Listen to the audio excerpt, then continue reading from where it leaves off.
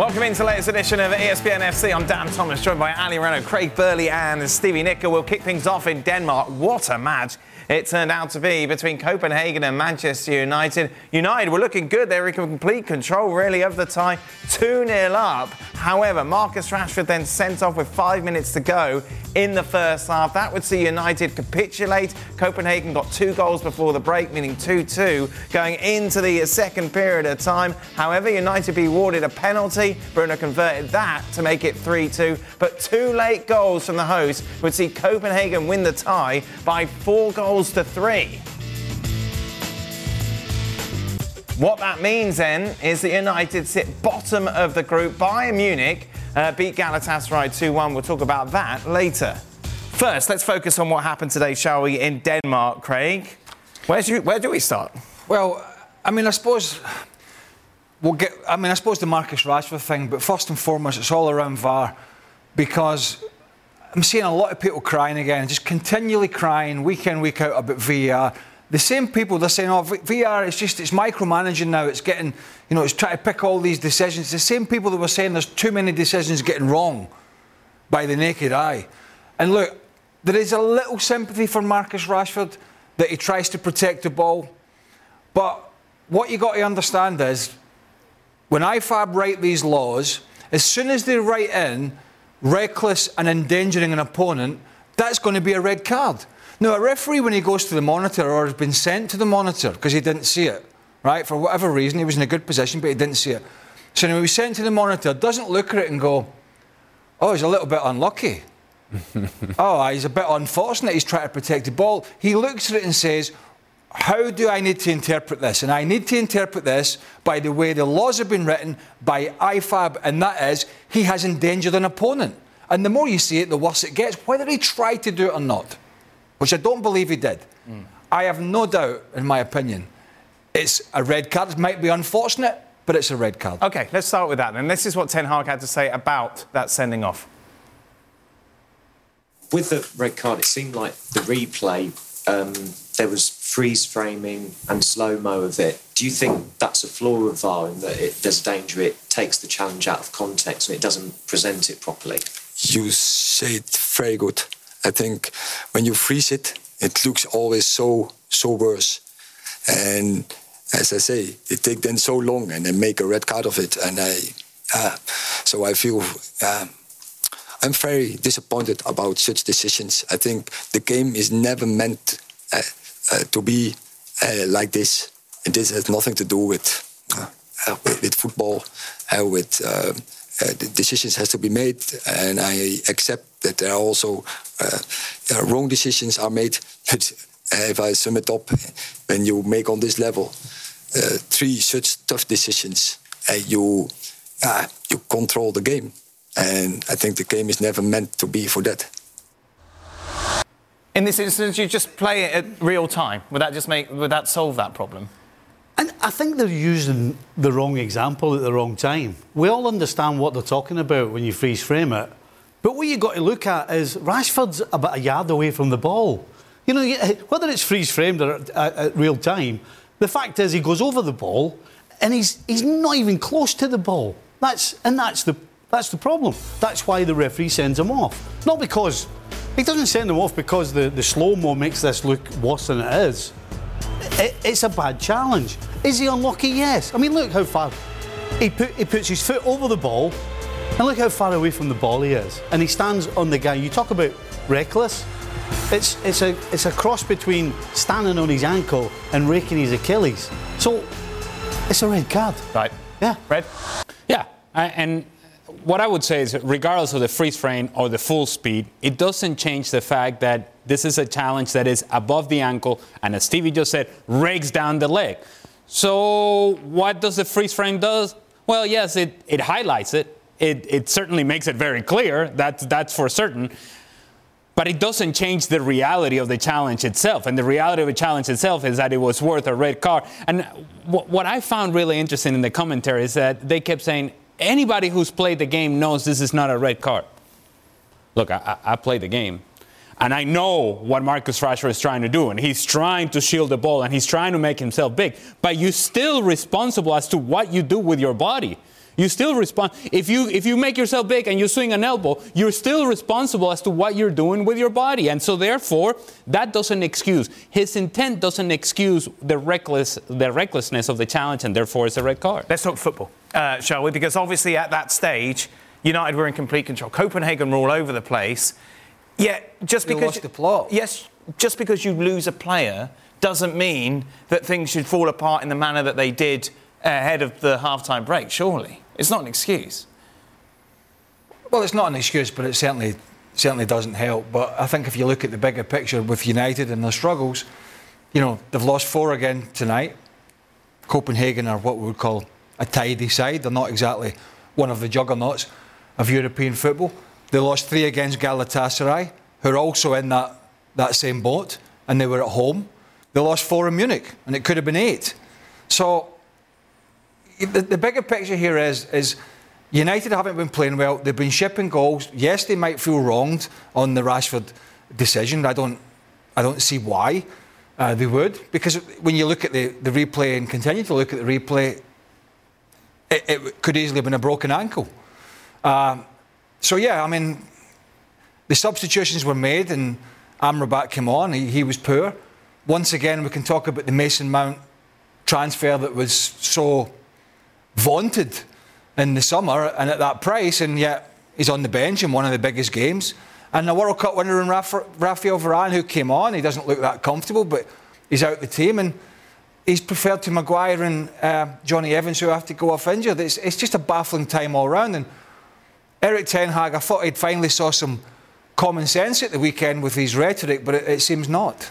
Stevie, take us through the winning goal. What stands out from you defensively from Manchester United that let Copenhagen get that winner? Well, you've got 2 centre-backs who physical size are way bigger and better than what they're up against. I mean, look at the number of red jerseys you've got in here.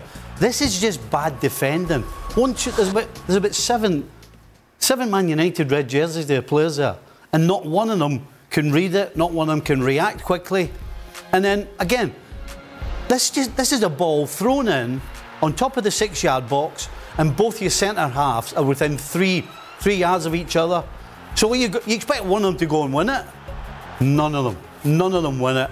And then the second ball, it's a classic. You have to, if you don't win the first one, defensively, you've got to win the second one. And they don't do that either, with all those bodies there and all those players. But it's not a shock, is it? The fact that they've lost this game. We're sitting watching this and we're like, wow, didn't see this coming. But it's not a surprise.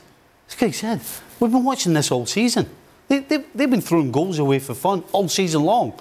They can't get the back 4 right. They never play with the same back 4. And actually, Ten Hag will probably tell you it's because of injuries. But actually, does he actually know what his back 4 is? And again, if you're going to play Johnny Evans before Rafael Varane, I tell you what, I'd be asking questions to the manager. What I would say is that, yes, the red card happened, the game changed, the momentum of the game changed. We go into halftime, come into second half, they went up 3-2. They were up 3-2 with 20 minutes to go. Now, can you see it out? It's a difficult circumstances? Of course it is. But that doesn't excuse Diogo Dalot having the rigor just going on the back of him and not even understanding that that's your guy. That if a ball is coming in as an in-swinger, it's going to get on the inside of you. You have to clear that, or at the very least, you got to get your body between you and the goal. Again, that has nothing to do with refereeing decisions. It has to do with poor defending. Now, to the point that Stevie was making about the center backs, never mind winning the challenge, they didn't even make a challenge. For the 4th goal, neither Varane nor Maguire actually rise up to go and win the ball. They get caught up with whoever the 2 runners were for Copenhagen. They're seeing the players, they're following the players, and the ball goes over their head, and it kind of bounces, and Bargi puts it away. There was a moment here in this game that really annoyed me. Manchester United goes up 3-2. They score the penalty. And Alejandro Garnacho, as they go about, they're celebrating, he's telling the crowd for Copenhagen to shush. Yeah. Right? Garnacho, what has Garnacho done in his career to be this kind of player that can go and tell a crowd away from home to shush? And what has Manchester United done this year at all to warrant that sort of arrogance and attitude? That Garnacho's telling shh, shush.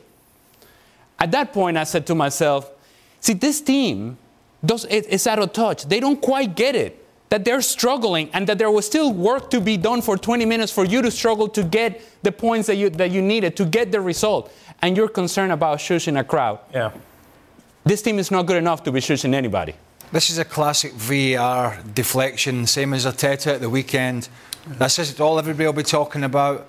People can't see the woods for the trees here with Rashford being sent off. Trust me, had this been one of a big bruising Copenhagen defenders on Bruno Fernandes, right, doing something similar, this would have been a red card all day, every day, from Man United fans and the English media. And Bruno Fernandes being the biggest whinger in world football, been rolling about on the ground crying about it. People have to accept this is the laws of the game these days. And all this freeze framing is to we're trying to clean the game up here. Right, and it's never going to be perfect. And I understand the handball, not just in today's game, the two handballs with VAR, the frustration is never going to go away. But when you can slow down a challenge and show how dangerous it was, and we saw it with Romero, we saw it with Curtis Jones early in the season, there have been others, and you can show how high up or how dangerous that is, how's that not doing the job properly? So I just think people are going to use this as an excuse, but as I said, 11 goals in 3 of the games tells a story. Got a back line that's all over the place. Yeah, it was a difficult night for them once they lost Marcus Rashford, but guess what? They've got a lot of experienced players. Manchester United against Copenhagen, you know, they're not in the Allianz, they're not in the Bernabeu, they're not in the San Siro, they're in Copenhagen playing a tricky little side. The teenager come on in the end, you know. The excuses have to stop. And it's interesting, you look at the signings that United have made, Amrabat, Anthony, Mount, all on the bench for a big game that they really had to go and get something from. The question, it makes you wonder who signed them. Well, it's Ten Hag, isn't it? Ten Hag. Well, I mean, he pushed for Mount, he had to. Yeah, and pushed for Anthony. Yes. But my point is, when you're a coach, right, and you're pushing for players, you're playing them any chance you get. Because you know that people upstairs are going, well, hold on a second, have you just seen the team? 3 guys he wanted are not in the team. They're going to ask questions. So the natural thing as a coach to do is to play them. But he's not even playing them. It's baffling is what it is. It really is baffling. And I can't figure out why. Because if you want to put it down to form, then you could still play them, because the players that are coming in for either one of the 3 of them are just as bad. So again, it goes back to being the coach, bringing them in, you play them. And if nothing else, you try and get them to play through the bad form. But after that, completely baffling. The teams he picks, I just scratch my head every time they appear. Let's talk about then what happens next. With regards to Champions League, as we mentioned, 2 matches to go for all of them. Bayern Munich are fine. You know, they're through. That's not a problem. But next up, Craig, United go to Istanbul to take on Galatasaray. You lose that, you're out. They were competitive tonight in the Allianz in Germany. They lost. They had a goal chopped off. In that second half, it was tight. They were absolutely brilliant for 70 minutes in Istanbul against Bayern Munich. They beat United at home, scoring 3 goals, deservedly so.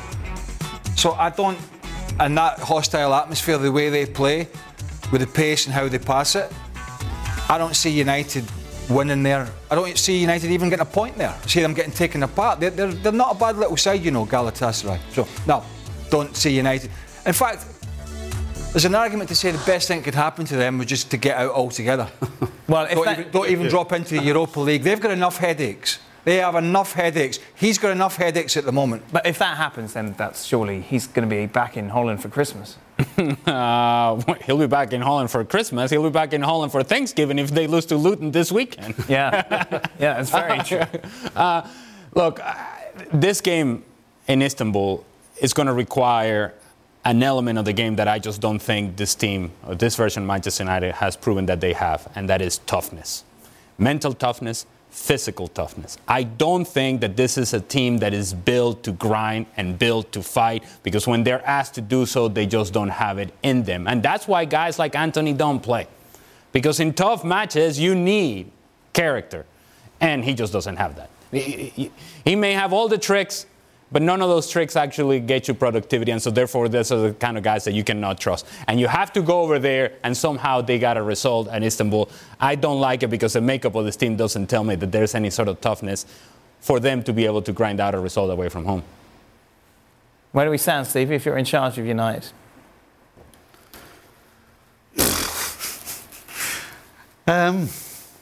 It feels as though they're about as bad right now as they've been for quite a few years. You know, all the money in the bank that he got, Ten Hag, from last year has absolutely disappeared. Somebody's robbed the bank because there's nothing left. And right now, it feels as though watching the team has no idea how to get a result, how to be together to get a result.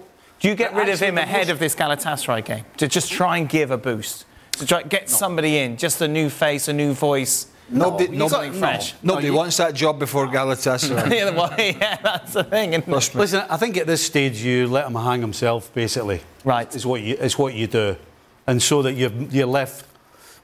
The people in charge at Manchester United can't make a decision to save their life, so don't make one and let him get himself out the door, because the way the team's playing and the way he's coaching and managing right now, you don't see him turning this around at all, because the old saying about the team reflects the manager. Right now, that's what it looks like. The manager looks like he doesn't know what to do, and the team don't look as though they know what to do. But the worst thing that could happen is that they do just enough. That they do just enough to keep signs alive. I'm back to Solskjaer PSG. Yeah, that you put a performance together and say, oh, we're back, baby. Here we go. They won on the weekend and barely won over the weekend. It's like, oh, we got good feelings now, good vibes, positive energy with Manchester United. And people are getting all excited. Excited about what? There isn't a whole lot to get excited about. But if indeed they're able to string a couple of results together, that gives you just enough life. And if you're a Manchester United fan, I don't know that that's a good way to go about it. Because if this is going to crash and burn, might as well crash and burn now. Really? Not wait and just kind of, all right, the patient is going to die, but let's let him suffer for a little while longer. That's not good for anybody. But it's crashing and burning everywhere. It's not just on the field. Yes. That's the problem. The problem is shared, really. Well, it's not. It should be. But one guy in particular who isn't doing a great job, but he's taking the full brunt of this. What were they doing in pre-season? They look to me as if they never saw a ball in pre-season. They look as if they're in the 1970s, go down the beach to the sand dunes and run for a month. Where's all this work that these coaches, particularly at the big clubs, were doing in the summer? Right. You know, the patterns they play and the pressing and the playing as a unit and denying space, tucking the full-backs in, working in the back line. What were and I know they had a shorter summer because of the World Cup last year, but they still had time to work with these players, you know. And he wasn't out there at hotels trying to sign players, because they do have people that will do that, albeit they're not very good. So he was on the training ground. He was on the training ground working with his players, and there's no sign of anything that he was doing. You know, even Chelsea, to an extent, there's some semblance of what Pochettino's trying to do. It's not great at the moment. There definitely is at Tottenham. There definitely is at Newcastle. Right. You know, and the rest. You can see where the problem is. The problem at Chelsea. Yeah, up front. Aye. But his team, lots of problems everywhere, right? Oh, there you are, Manchester United fans. Hey. Oh, we don't if you're concerned that we said yesterday we haven't talked about them for a while. Hey, Højlund was good. Højlund was good. But what do Man United fans expect? Right? I know fans, it's always hope, right? When they tune in or they go to a game or whatever it is, it's all, I suppose from a supporter's point of view, and I'm not a supporter, it's hope. But when realism kicks in, you know, when they go out and play at the moment, what's the realistic expectations of what are they going to deliver? And it can't be very high. It just can't. And then I think everybody starts looking at the periphery for excuses. But what about them just focusing on this game? They could say, look, we were in absolute control of this match. We would have moved up to second. Well, I don't doubt for a fact that Copenhagen... I'm not saying Copenhagen would have come back and won. I don't doubt for a fact that Copenhagen would have at least figured out that first 20 minutes and how poor it was. Right. So I don't know. United may have won the game, they may not. I don't think it would have continued as it was, because I've seen Copenhagen. We've all seen them playing. They were a better side, and they have been a better side than what we saw in the first 15 or 20 minutes. But it's all hearsay, isn't it? It didn't. There was a. Well, it was 2-0, wasn't it? And then obviously Rashford got sent off. And then Ten Hag, this is what he said later on in the press conference, by the way, about the goal that Copenhagen got to make it 2-1.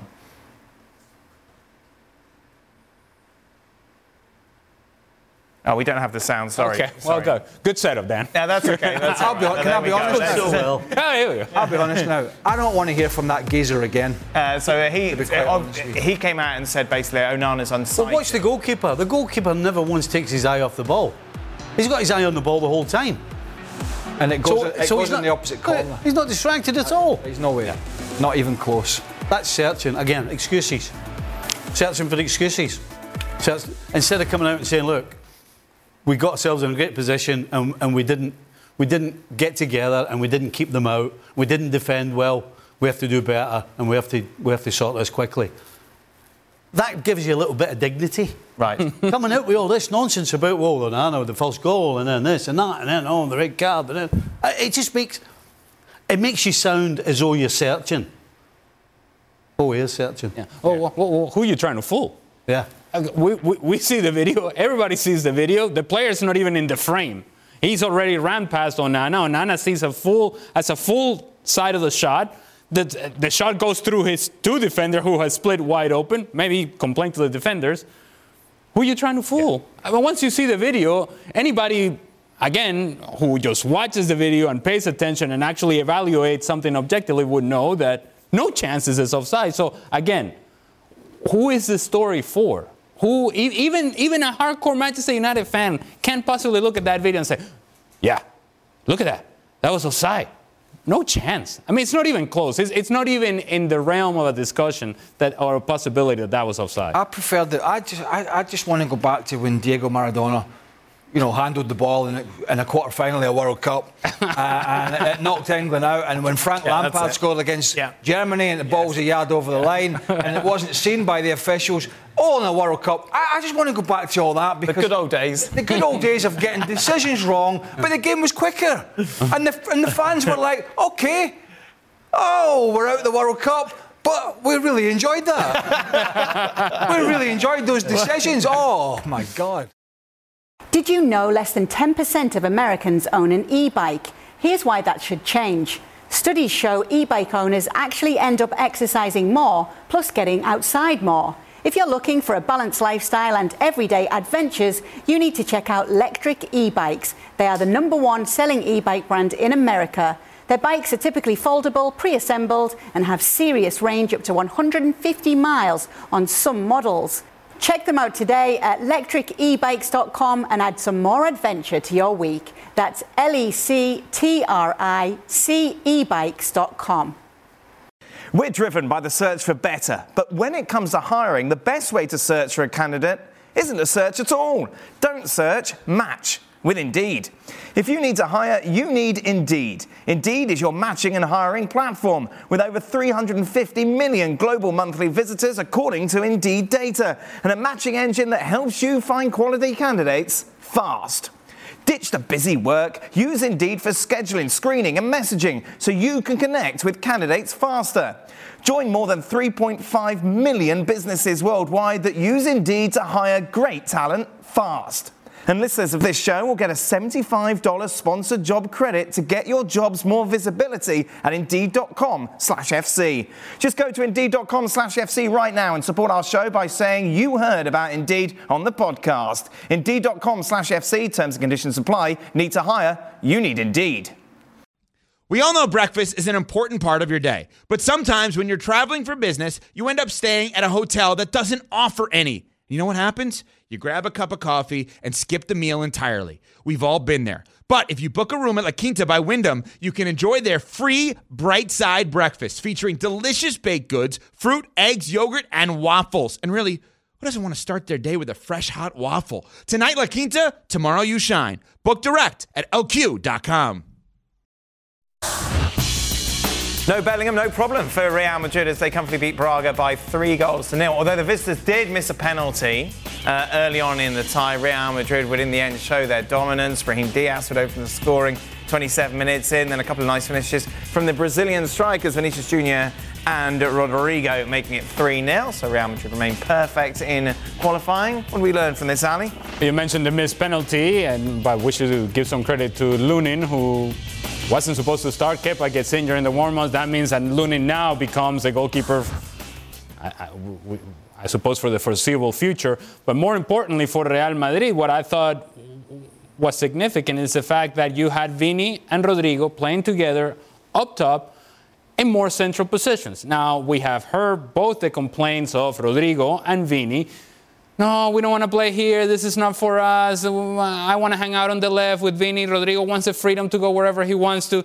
And guess what? They both score from central positions, playing off of each other, assisting to each other, actually working off of each other, so it can work.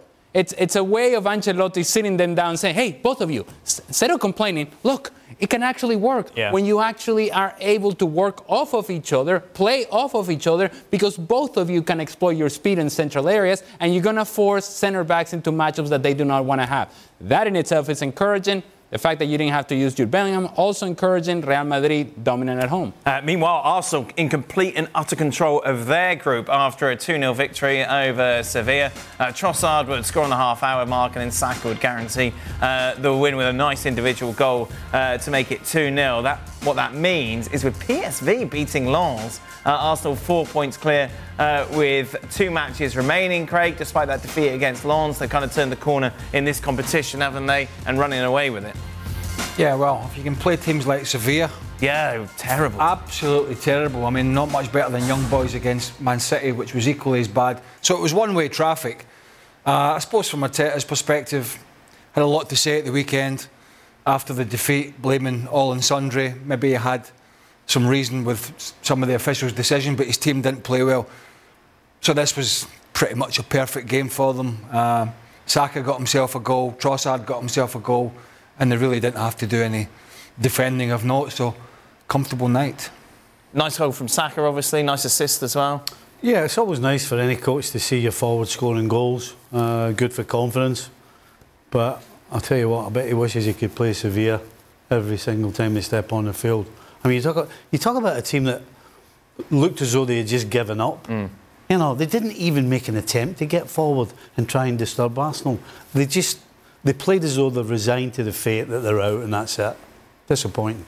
Meanwhile, elsewhere, we saw Inter leave it late, but they got a big victory with a 1-0 win. Elsewhere in Inter's group as well, we saw Real Sociedad get the victory against Benfica, who have been horrible in this group. Real Sociedad, of course, now through to the knockout stages.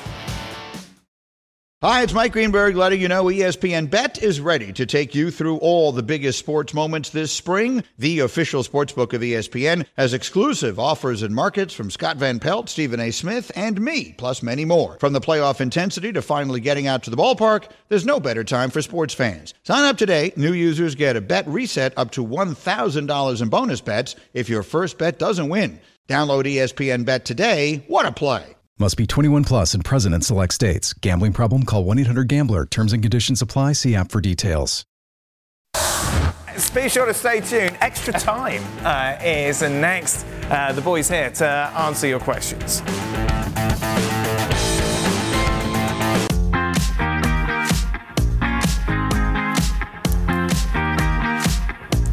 Welcome in then to the latest edition of Extra Time. A familiar foe is our first tweet. It's from a Shaka Hislop. Okay. On yesterday's Extra Time, I was saying that Thanksgiving is the second to last Thursday of November, and Dan and Ali were saying it's the third Thursday of the month and having a laugh at me. Of course, this year it's the fourth Thursday, so I'd like an apology. Then a passive-aggressive ha ha ha ha ha. Okay. Well, that's a sign of life from Shaka Hislop that we were not seeing yesterday in the show. That's good to see that he's back. Yeah. Steve, do you know when Thanksgiving? No. So, don't involve me. There we go. Yeah. Thursday, isn't it? Yeah, it's a Thursday. Fourth Thursday of the month. Thursday. How soon after Copenhagen's 4th goal did the producer call Craig to tell him he was working tonight? This is the theory that Manchester United fans say you only come in when they lose. Yeah, which is, I'm working way too hard. Hey, Christmas is going to be good in the Burley household. This is not good. United need to sort this out. Exactly. No, I was here.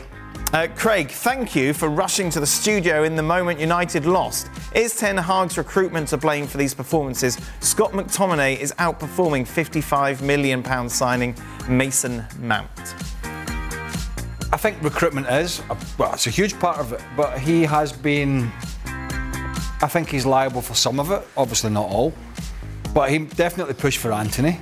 I would imagine he was heavy-handed in the Mount signing because they went hard after Mason Mount. Hoyland, who's done okay actually, to be fair to him, he's a young boy. But yeah, he does. And now he takes responsibility with his team setup and his team selection, which is as worrying as, sent to United board. Anthony, we spend 85, 90 million on him, he's the deal. Anybody who thinks this guy is worth that, that's a worry. How difficult is it, though, because we talk about how well City recruit and how the players just seem to seamlessly come in. Like, how difficult is it for a transfer to come into United, considering what a mess it is? Well, when you've got a solid base and you're adding, then it makes it easier for anybody. Man United haven't had a solid base for years. Yeah. So that has to be the reason that so many players that have come into United, not just under Ten Hag, but even before that, just seem to lose their way. They just seem to get lost in the pile. I mean, I was pushing for Amrabat to go to Liverpool, but having watched him since he's gone to United, I'm scratching my head thinking, how lucky is that? Yeah, or what was I thinking? Not from first. I do that a lot. What was I thinking? So, yeah, there's no question. The United set-up right now is proof of when people like us who've been involved in the game say when you have got a settled group, a settled way of playing, when you're adding one, it makes it so much easier for them. But when you don't have that, then it just makes it harder. Do you think, Ali, any coach should get a tune out of this United squad? Ten Hag hasn't been great, but the squad is horrible. De Zerbi could. Here we go. Okay. Here we go. Well, right, okay. But he has played a part in building this team. So he can't just wash his hands and say, well, look, do the Antonio Conte and saying, well, I just need more players. I can't work with this group of players, and so therefore that's it. Well, I think the job of a manager is, whatever is it that you have available, try to get the best out of that group of players. Yes, are they limited as compared to other United teams from years and years ago? Yeah, but you can still get results. It's just some of the decisions that he's making, you kind of go, I don't know. You got center backs playing left back. You got Johnny Evans playing. Apparently now he's become the key to your success defensively. You got Mason Mount, who's supposed to be an important part of this team. He's on the bench. Anthony, who you brought in, he's not playing in a big game, and so on and so forth. And the guy Onana, who's supposed to be the guy that, well, now we can play out of the back. Look at us, we can play out of the back, but he can't keep a ball out, and he has hands all over this, so he can't just say, well, this team is horrid, so I can't do anything about it. Well, you're part of the team. See, a manager is also part of the team, and therefore he needs to get the best out of what he has available. And right now, there doesn't seem to be a plan as to, okay, look, we're gonna make it ugly. It's gonna be ugly. I don't care. We're gonna win 1-0, but we're gonna defend and we're gonna fight, and there's gonna be a personality about our group, and we're gonna be hard to beat. That's not happening with Manchester United. There is a lot of, when things get tough, this team doesn't respond. Let's take a look, shall we, at how the bookies have things set with regards to who could be the next manager if Ten Hag is let go. Oh, who's at the top of the list? Hey, there's no way he'd go there. By the way, you could take Zinedine Zidane off that. He wouldn't touch that job with a barge pole. No. The ice cream's too good in Brighton. De Zerbi's going nowhere. This is Stevie, by the way, tongue-in-cheek, because I said, why would De Zerbi go to Manchester United last week? And Stevie shouted at me a lot and called me a punter. Correct. But let's be honest about it. He can't survive at home. I think they're at home. They're home against Luton, yeah. He cannot survive, bearing in mind how they've played, and they did win at Fulham, but they were horrible there. So if you were De Zerbi, would you go? Yeah, because I think... No, I know. I saw you arguing about Excuse me. Well, I think the thing is that Brighton are a brilliantly run club, but there's only so much you can keep doing it. So, it's opportunity. You've made him so happy, you know that. Well, no, Good lad. I knew I could rely on it's you. opportunities, isn't it? I don't think. Anyway, I don't know. But, you know, he can't survive Ten Hag. A home defeat to Luton. Yeah. He surely. Yeah. Manchester United cannot be seen to be accepting. No, I don't think that will happen. Well, because it's international break, isn't it, after that? So then you go down to Brighton, take something from the Arndale Centre, say, look, we've got lovely things up here as well, and get him over. That's it? That's your argument? What's that? Well, no, if you've got 2 weeks, then now's the time to do it, isn't it? What are you waiting for? Christmas? Again, Thanksgiving. Changeover, takeover. Yeah, but then that's more waiting, isn't it? Anything you'd like to add, Stephen? No. No. Ali, what is more likely to make it further? Who is more English. Well, yes, it's not written in English. I I've remember. lost his composure. No, I'm just reading what it says, Stephen. Look, it says what is more likely. So All right. just who is more likely to make it further? Atleti, Inter, or Dortmund? Atletico de Madrid. Yeah, just ugly. Well, but he hasn't been. Well, Celtic. No, but actually, Atletico Madrid has been winning games, scoring goals. I know it's a small sample size, and I cannot take myself seriously when I say this about Diego Simeone because I know it's not going to last. But actually, did you know that Atletico Madrid until last weekend they were the leading goal scorers in La Liga? Yeah, but didn't they get like 8 against? No, 7. 7 against Rayo. Hey, if you're going to bring facts, bring facts. Right, okay. And didn't they just lose to Las Palmas? That's why I said it's a small sample size. Is that the same Rayo that Real Madrid drew against? Yes. Yeah. Oh, okay. Yeah. Saves the 0-0 there as well. Griezmann and Morata are arguably the best. Oh, shut up. No, go with it. Go with it. Feel it. Go with It's a it. striker pairing. I couldn't get it out. Barely.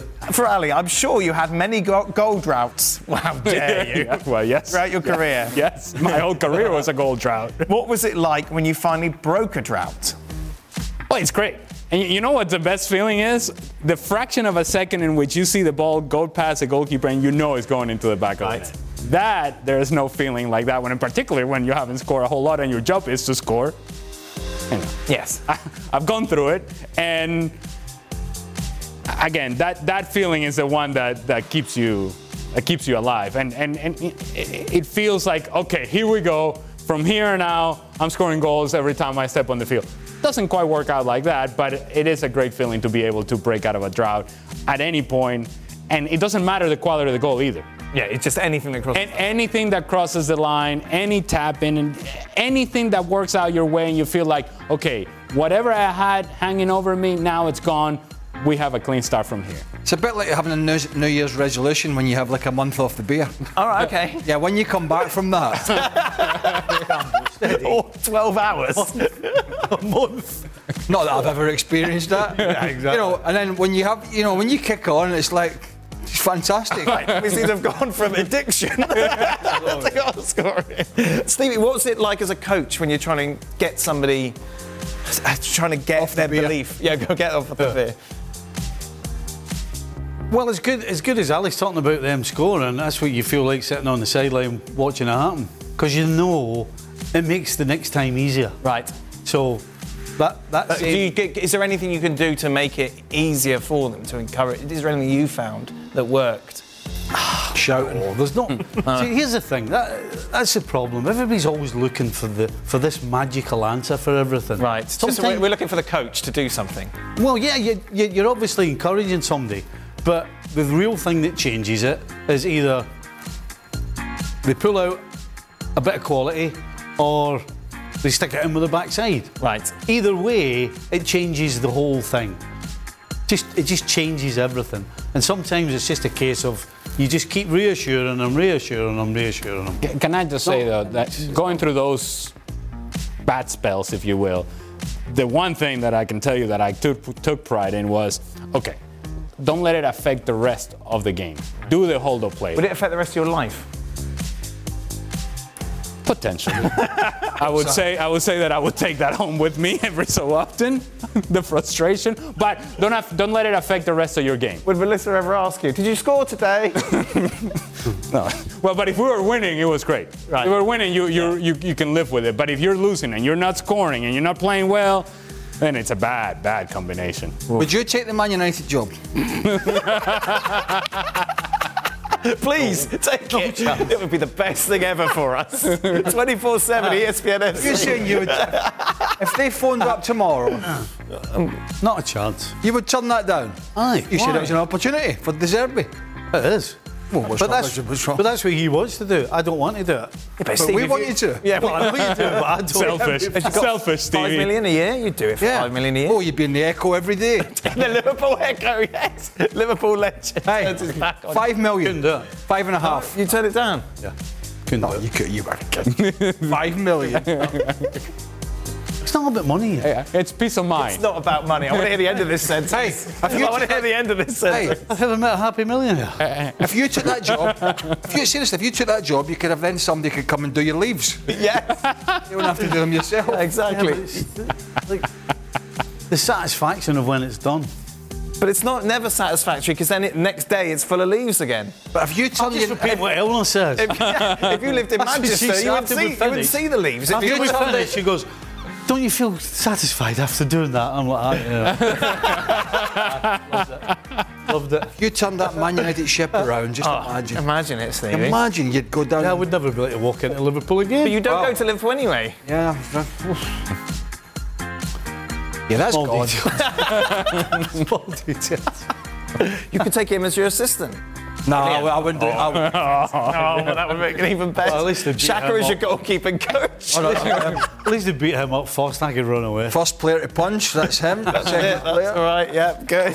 Anthony, this is your new coach. Hey, you ask him. Bruno. You ask him to break down video for you. He's like, can't be bothered. No bother. Videos. Where are we? Steve, as a manager, would you say to Romero to cut down on the yellow and red cards but still keep him effective? Oh, that's a tough one. That is a very, very tough one. The only time you can really have a go at somebody like him is if it's... He's just completely gone to do them without even trying to win the ball. Okay. Because other than that, you're taking away, as the question said, you know, forwards are scared of some defenders. I don't know whether that's the case now because of the way the game's played, but certainly in past years, forwards would stay away from certain defenders because they knew that if they went anywhere near them, they would try and lay one on them. Right.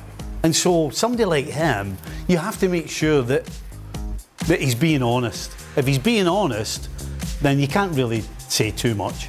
If he's being stupid, on the other hand, then that's your opportunity to dig him out. He's walking that line right now. Well, he is. But if you tell him to not be making challenges, not do this, and I think he'd be the shell of the player he is right now. Yeah, but it was the kick out before that. Yeah, then that was the yeah. that comes under the stupid. And that comes under the you can dig him out big time. Stevie, what's your favourite football moment that still gives you chills every time you think about it? Michael Thomas running through in '89. Oh no! I don't. But you see, that doesn't even cross my mind. That's. I don't. You know, like particularly Arsenal fans, right? Yes. Arsenal fans will always say to me about that. But you're bitter about it. That's why you hate Arsenal. Well, like you, Yeah, you say that. You're saying that to try and wind me up. No, that's what Arsenal fans say. No, but Where does he get Arsenal fans? You know, breaking leads. Hey, he was in Costco yesterday. There's loads of them. In the last 30 years, I've met a few Arsenal fans. Oh yeah. Right. But I mean, I wouldn't retire you. But it doesn't bother me one bit. Right. It means nothing. So what? It's something that happened. What's a nice moment then? They're referring to. There's loads of things. I'll tell you what. I was watching. I was, as you know, I like a bit of YouTube. Right. Okay. And I was flicking around, and I watched Rush's goals. Oh yeah. And I was part of some of the goals. Right. And it was great. I felt great. So just little bits like that pop up. There's not one in particular. Sitting in the It's just things that happen. Well, look at that. Eleanor, look at this ball. Haggis. I'm doing the leaves. Oh, so, yeah. What about you, Craig? It must be like a moment that makes you go, oh, that's nice. That's nice. Yeah. what would that? They just go give them chills is a bit strong for you, but Chills. What's the last thing that gave you chills, Craig? Oh.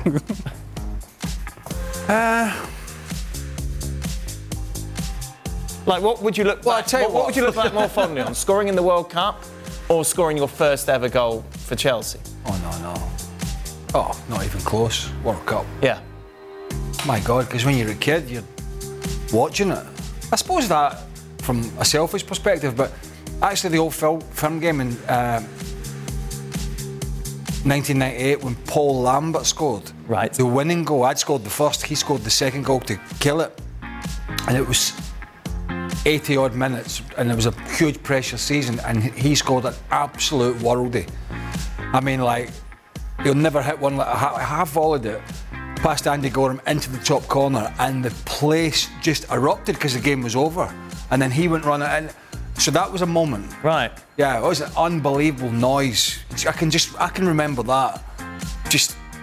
And Lambo said, wow, I'll never score a goal like that again. And he did next week at Motherwell. Oh, really? Yeah, pretty, just as well. And he never scored many, but yeah, just when he scored that. Yeah. It's more the moment. The moment, because the crowd, 60,000 just on top of us, just erupted, and the camera cut to Wim Jansen. And Rangers had dominated for years, as you know. And Wim just had this little smile on his face as they cut away to him, as if the boys have done it today. Yeah. Just little moments like that. He just reminded me of one day when you were talking about the noise. When I was 18 and I went to Wembley to watch Scotland against England. Right. And I was expecting to get to Wembley, and the side I was at, because going to the game, it was just people wearing kilts, tartan everywhere, and I just expected that when I got there, this half would be us and the other half would be England. And I got up the steps, and when I got to the top and looked out, and the whole stadium was just full of jocks. It was absolutely unreal, and the noise of the singing and the flags and the whole thing, just absolutely scary. Is that the Freckles chapter of your book? Might be, aye. So that's very good. That's one of my favourite chapters. Which reminds me of a story. A Scottish guy that lives in Nottingham. When they were young, they went down from Dundee to Wembley. A bunch of them, I don't know, early 20s. And they broke down just outside London, right, in the M1, 20 miles north, whatever it was. And some big truck, Artec, stopped and picked them up, and they all jumped in the back, right, of Artec, and he drove them, and he drove them, and he drove them. He drove them absolutely nowhere near Wembley Stadium. Oh, lovely. Yeah, parked the truck up and left them. What's that got to do with anything? It gave him chills. Who does that? It's brilliant, because the truck driver was English. There's a bunch of kilt-wearing jocks, right? So he went, nice story, it's great. It's brilliant. He's taking us to the game, boys. And he went, Wembley. He went the other way. Not like that. What about you, Ali? I mean, there's a few, but I'll just say, when Maradona takes over Argentina as a national team coach, his first official game with Argentina was against us in World Cup qualifiers in Buenos Aires. So you can imagine what this stadium was like. And you can also imagine what Maradona meant to me as a kid growing up in South America. Now I'm on the field, he's coaching, and I'm playing against his team, which that in itself is surreal. But I just happened to go on the sidelines, the challenge, whatever, the ball goes out of bounds, and just he flicks the ball up to his foot, whatever, juggles a couple of times, tosses it to me, and I'm like, this is different. This is surreal, yeah? Yeah, Maradona just kicked the ball. And then you got to remind yourself, oh, by the way, we're playing a World Cup qualifier against Argentina and all the difficulties that entails. But beyond that, with Venezuela, 2011 Copa America, we're going on our run. win the quarterfinals. Now we're going into the semifinals. First time and only time that we've ever done this. And we're playing Argentina, so we don't quite realize what's going on back home. And then they start sending videos over of people crying, of people just taking out. You must remember that the situation in Venezuela as a country was and still is all over the place. And this is 10 years ago. And the emotion of people that they found in our team a reason to forget all the struggles, right, all the problems, all the differences, and everybody was out in the streets together celebrating. That gave you chills. Yeah, I bet. Yeah. Very good. Any more truck stories? And our truck driver did take us to the correct stadium. No any more kidnappings. So what happened was, they all survived. And funny enough, they missed the game. Stevie, I don't think I've ever seen a man rake leaves so aggressively. I hate every second. Eleanor sent me the video, and the good thing, Eleanor's kind of David Attenborough-esque commentary over it as well. It's very good. Have you always done it that way, and is it effective? So you weren't raking them. What were you doing to them? I was putting them onto a tarpaulin to take them in the wood. Oh, tarpaulin? Yeah. Right. But see, here's the thing. Yeah. I mean, I'm every single time. You're spanking the leaves. Because they're wet, and I've got to do that to move them, and then I've got to put them on a tarpaulin. And by the way, I've never seen this. When did you do that? You sent it to me a couple of days ago. Well, see, you know the worst thing about it? People say, did you bring Adrian's wall with you? Eleanor can't understand why I hate this so much. You get angry. Right. And she always tries to be nice during it. What did she say? I'm like, wait, what does she say to try to be nice? A bit of fresh air and exercise. And, but you know, there's a get out. And I'm like, I hate every second of it. You really look like you hate it. I do hate it. There's a get out. Just pay. Here we go. Here we go. We're making it rain, baby. Pay some money. We're making it rain. We're making it rain in this show. Why don't you just pay some money for some? Because we did that last year. We know why. When I did my shoulder, Eleanor couldn't do it on her own, so we paid someone to do it last year. Yes. Right. Oh, A, it's a fortune, and B, they don't do it properly. And you do? You do? I do. It's quite defensive about his Yeah. I do. I hate it. I hate gardening. Anything to do with the garden, I hate it. Right. Every single bit of it. And then do you clear this because you don't have anyone do your snow? You do have people do your snow. Yeah? Aye. Oh, that's all right. Yeah.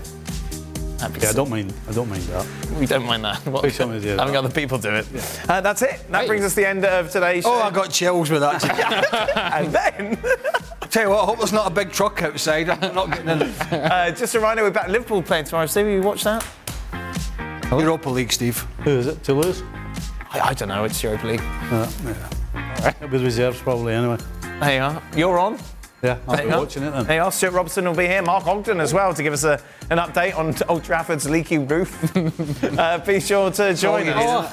Ten Hag missed that bit, didn't he? What's that? The roof. The roof, yeah. That's about the only thing he's missed. We're driven by the search for better. But when it comes to hiring, the best way to search for a candidate is to not search at all. Don't search. Match with Indeed. If you need to hire, you need Indeed. Indeed is your matching and hiring platform with over 350 million global monthly visitors, according to Indeed data, and a matching engine that helps you find quality candidates fast. Ditch the busy work. Use Indeed for scheduling, screening, and messaging so you can connect with candidates faster. And Indeed doesn't just help you hire faster. 93% of employers agree Indeed delivers the highest quality matches compared to other job sites, according to a recent Indeed survey. Leveraging over 140 million qualifications and preferences every day, Indeed's matching engine is constantly learning from your preferences. So the more you use Indeed, the better it gets. Join more than 3.5 million businesses worldwide that use Indeed to hire great talent fast. And listeners of this show will get a $75 sponsored job credit to get your jobs more visibility at Indeed.com/FC. Just go to Indeed.com/FC right now and support our show by saying you heard about Indeed on this podcast. Indeed.com/FC. Terms and conditions apply. Need to hire? You need Indeed.